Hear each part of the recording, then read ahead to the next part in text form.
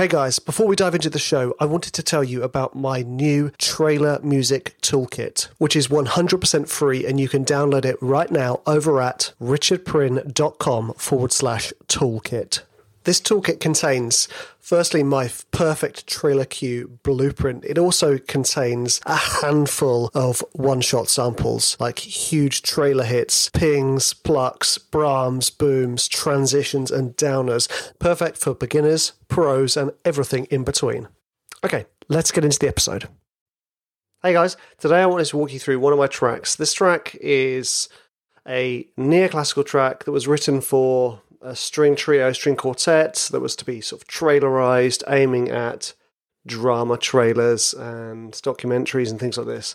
And it was used on the second and third act of the trailer for The Lost King recently, which I love because I'm a huge fan of dowsing, and Richard III was found using dowsing. So this is awesome. I'm very excited about this. So what we're going to do first, we're going to watch the trailer, see how it's used, and then I'm going to go into my track and discuss how I went about writing it, and etc., etc., etc. This one's going to be a fun one. You're very competent and valued, Philippa, but I've decided you are at the right level for you. Are you actually reading from an HR manual? No. What would improve things at work? A penis. You can have mine. Not very busy these days. What are you doing? You're coming to the theatre with me. My kingdom for all!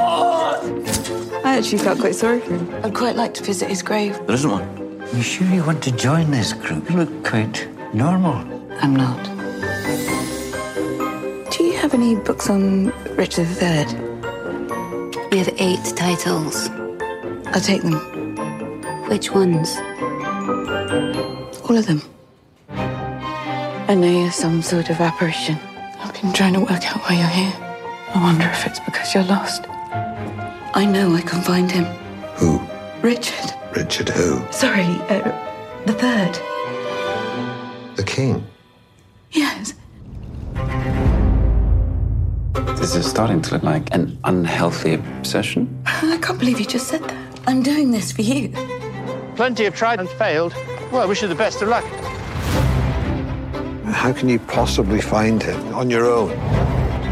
The key is in the city archives. All the information I need to find him, well, it's all out there. But I don't think anybody's brought it all together before. If your research is accurate, he's now right in the middle of a car park. You tell me what that letter represents. Just means reserved. Of course. I have the strongest feeling this is a very important historical site. A feeling is what you get when you sit on a bus seat that's still warm. I will fight you all the way on this. I want to dig for Richard. It's the body of an adult male. Boys, your mother's just found Richard III. And I'm here today to tell you a story about a person who is judged unfairly in life.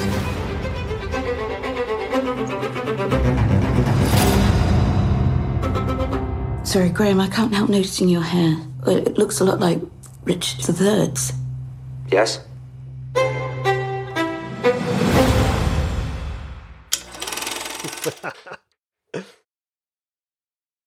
Okay, there we go. Right.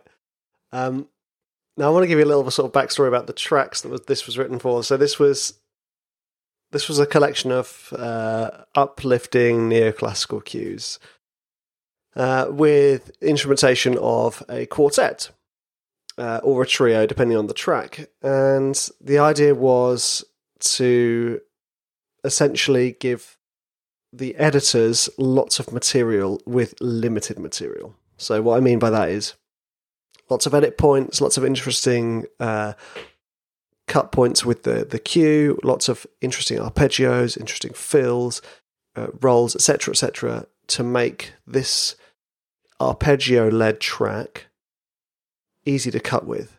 And the thing I really love about watching this trailer is that you'll see how they've used those, the digga-digga-dung when it starts coming in. So my track comes in from when she says Richard III, da-da-da-da-dun, and then it comes in. And then you've got all these lovely bum, bum, bum, bum, before it comes in. So that it's really nice to see them being used as the way I intended them, which is basically like fun little fills between sections. Because what we're doing, again, is we're supplying tools for the editors, for the supervisors, for whoever's working on the trailer to make it fun to cut with and easy to cut with, and to supply the mood. So here's my logic file in front of me up here. The original track was called Passage of Time. I think it was called Peacock. I can't remember.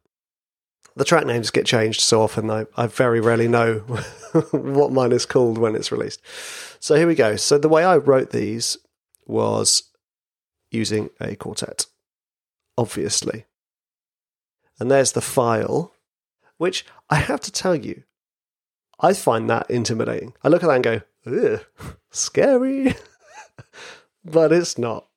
It's the essence of these cues is Act 1, Act 2, Act 3. Act 1 is how can I set the tone. Act 2 is how can I bring pace. Act 3, how can I ramp up the scale. So what we're going to do is we're going to have a listen to the whole cue now. We've heard the trailer. We've heard how it was used. Just discussed how the elements that I created made it easier to cut to. And now we're going to listen to the track.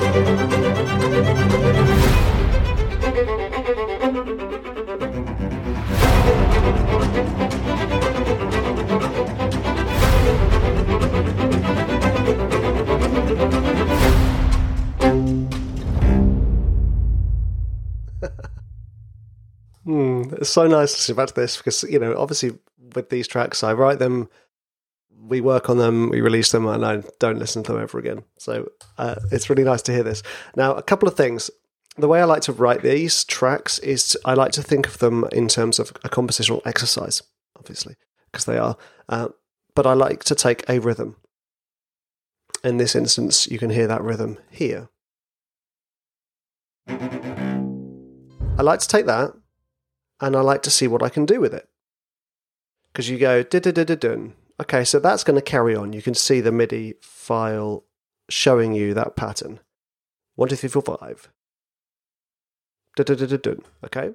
And then I say, well, then what happens if somebody else takes that line, the viola, but at a different time? So it's like, dun, 2, 3, dun. And then you take that, and then you put that in the spaces, but instead of it this time being repeated as exactly the same, you change it into a descending line. And then this top line comes in too. And then you'll notice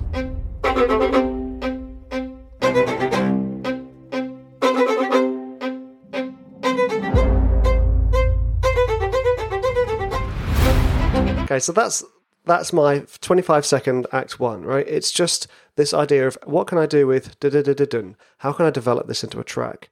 So it starts in the cello, moves up an octave in the viola, stays in that octave, but you change it with violin 2. Then violin 1 comes in, bringing pace, which is here, you'll see. Bum, bum, bum, bum, just doing that. Then violin 2 jumps up an octave again. Octaves are your friend. Like, don't be afraid of just taking the motif and chucking up an octave. It meant that this rhythm, da-da-da-da-dun, could develop into an Act 1, feasibly. And then the end of Act 1, obviously you just go, okay, well, I want to ramp this up a little bit. I want to take this to the next level. So you say, okay, well, how about I just take that da-da-da-da-da and just speed it up. Done. Okay. My idea with Act 2 is usually pace. And you can see I've gone, okay, well, how about we just make sure that let's see what the cello is doing. The cello keeps the pattern. Da-da-da-da-dun.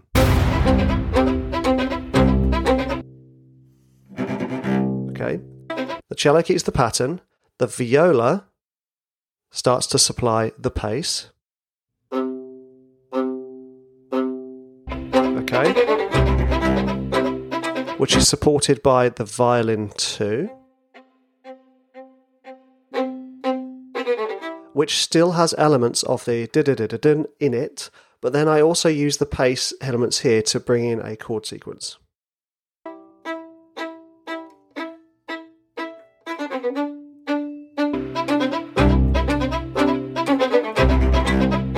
To hint at it. Now, I'm a huge fan of Steve Reich's clapping music and Steve Reich in general, so I like to have these type of rhythms going on.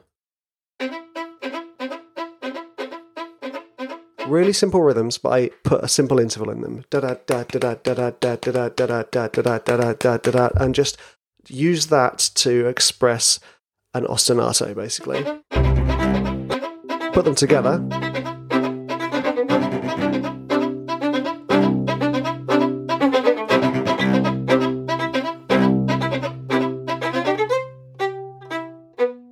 Okay, so here we go. This is midway through Act 2. And you go, okay, well, I've kind of expressed my idea. I want to step it up. So I'm going to add a point in for the editor here, which was used. Dun, dun, dun, dun, dun. As a way to bring in the next section. And the next section, you might notice, is the same thing, but I'm picking up on this chord sequence and fleshing it out with the rest of the strings. So the cello is still going da-da-da-da-dun, da-da-da-da-dun. The first violin is still going da-da-da-da-da-da-da-da. Well, the second violin might have taken that, actually. Let's have a look, see. Yeah, the seconds have taken that progression, and the firsts are supplying a rhythm, but in that thing again. Dun, dun, dun, dun, dun, dun, dun, dun, dun, dun, dun, dun. I'm taking that rhythmic idea that I had at the start, and I'm passing it around the strings. Here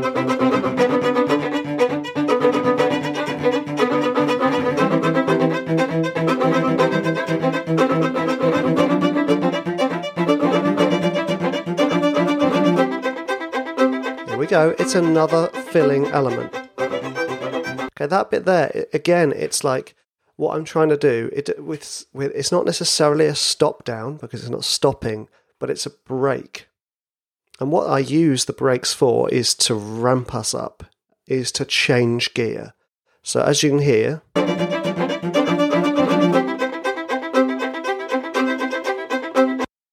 it brings us into this new pattern. 1, 2, 3, 4, 1, 2, 3, 4, 1, 2, 3, 4, 1, 2, 3, 4, 1, 2, 3, 4. And that's the idea of the last section, is to take that chord progression. Now let's look at each individual aspect here. Okay, so we have the cello is now taking the rhythmic line. It's just bringing in the pace into Act 3. I've passed that to the viola. Now, the second violin is going, which brings pace and brings tonality. It brings the chord sequence to life. And bringing the first violin here, using the ascending ostinato, ascending arpeggio, it gives it the sense of like ascending, of going up. It's really, I love this stuff because it's really, it allows you to express the simplest ideas. And all that stuff I talk about with all the bigger stuff, all the bigger trailer cues, you can see in a much more condensed fashion here.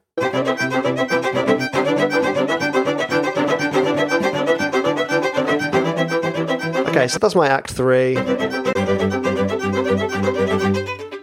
Another break.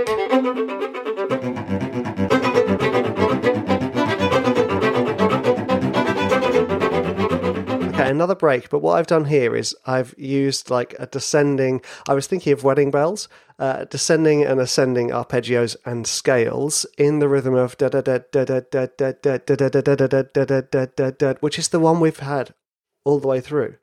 Ba ba bum ba ba ba bum bum ba ba ba ba ba bum ba ba, which is what the cello was doing, which is what the violin 2 was doing, and now it's just going da da da da da da da da da da da da, and it just gives it this wonderful cohesion.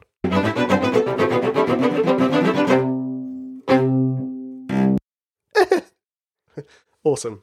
I'm very proud of this track. I think it's really cool it got placed in such a great trailer and used in such a great way as well. So let's talk about the rest of the cue. So obviously, if I mute this stuff, all I've done here is layer in some bigger sounding strings, just as a layer. So we don't need to hear those because we know what they're doing.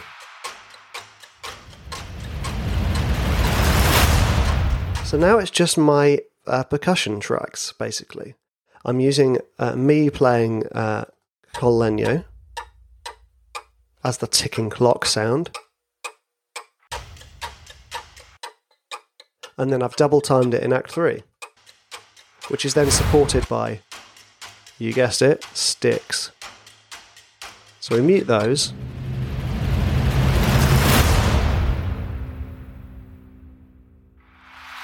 It's just cinematic swishes and rolls. These taiko rolls are taken from the 8DO hybrid hits instrument. Just drag and drop the rolls, the waveforms. And then, of course, one of my favourite things to do with this type of cue, the piano takes the bass line.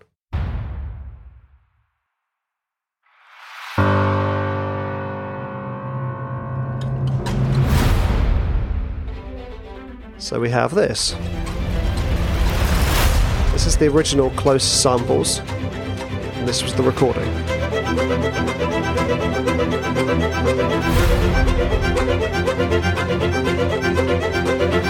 So I just want to talk a little bit about these cinematic hits and transitions.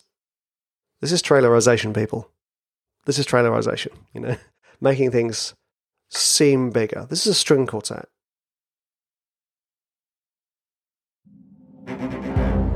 Timpani roll, sub boom, with, I believe, yeah, that's it.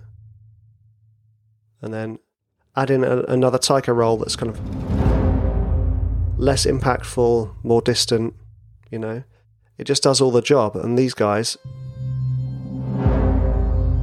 my sample libraries, I believe, Ghost Cello. Yeah, my Ghost Cello, which is a collection of me sampling myself playing playing harmonics on a cello. I don't know, I think it was 10 or 12 times. Played ever so slightly differently, layering them up, and then turning it into this. And each of these knobs you see here are different affected versions of the same samples.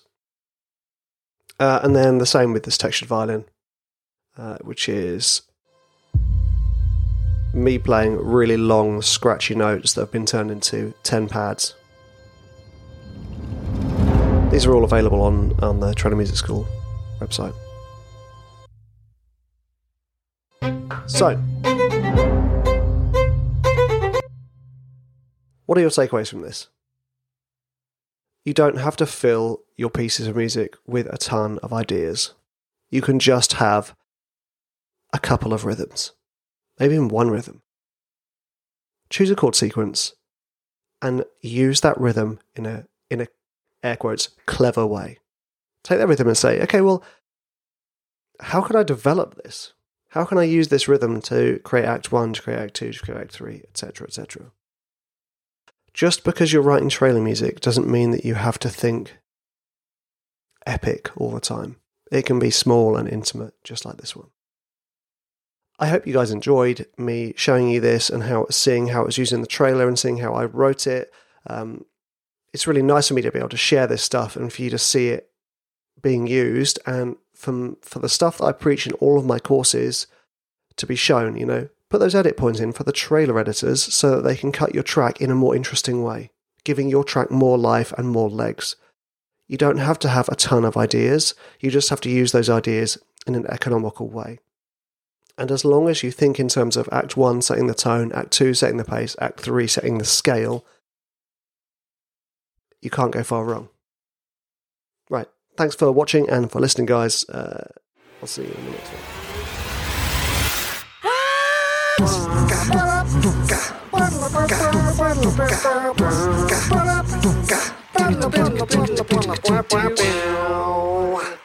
Amazing. Hey guys, thanks so much for listening. I have something really, really exciting to offer you. I've put all 12 of my trailer music courses into a bundle called the Ultimate Trailer Music Bundle. And I've put it on for a very, very special offer. Head on over to richardpryn.com/trailer music bundle to get your hands on this awesome deal.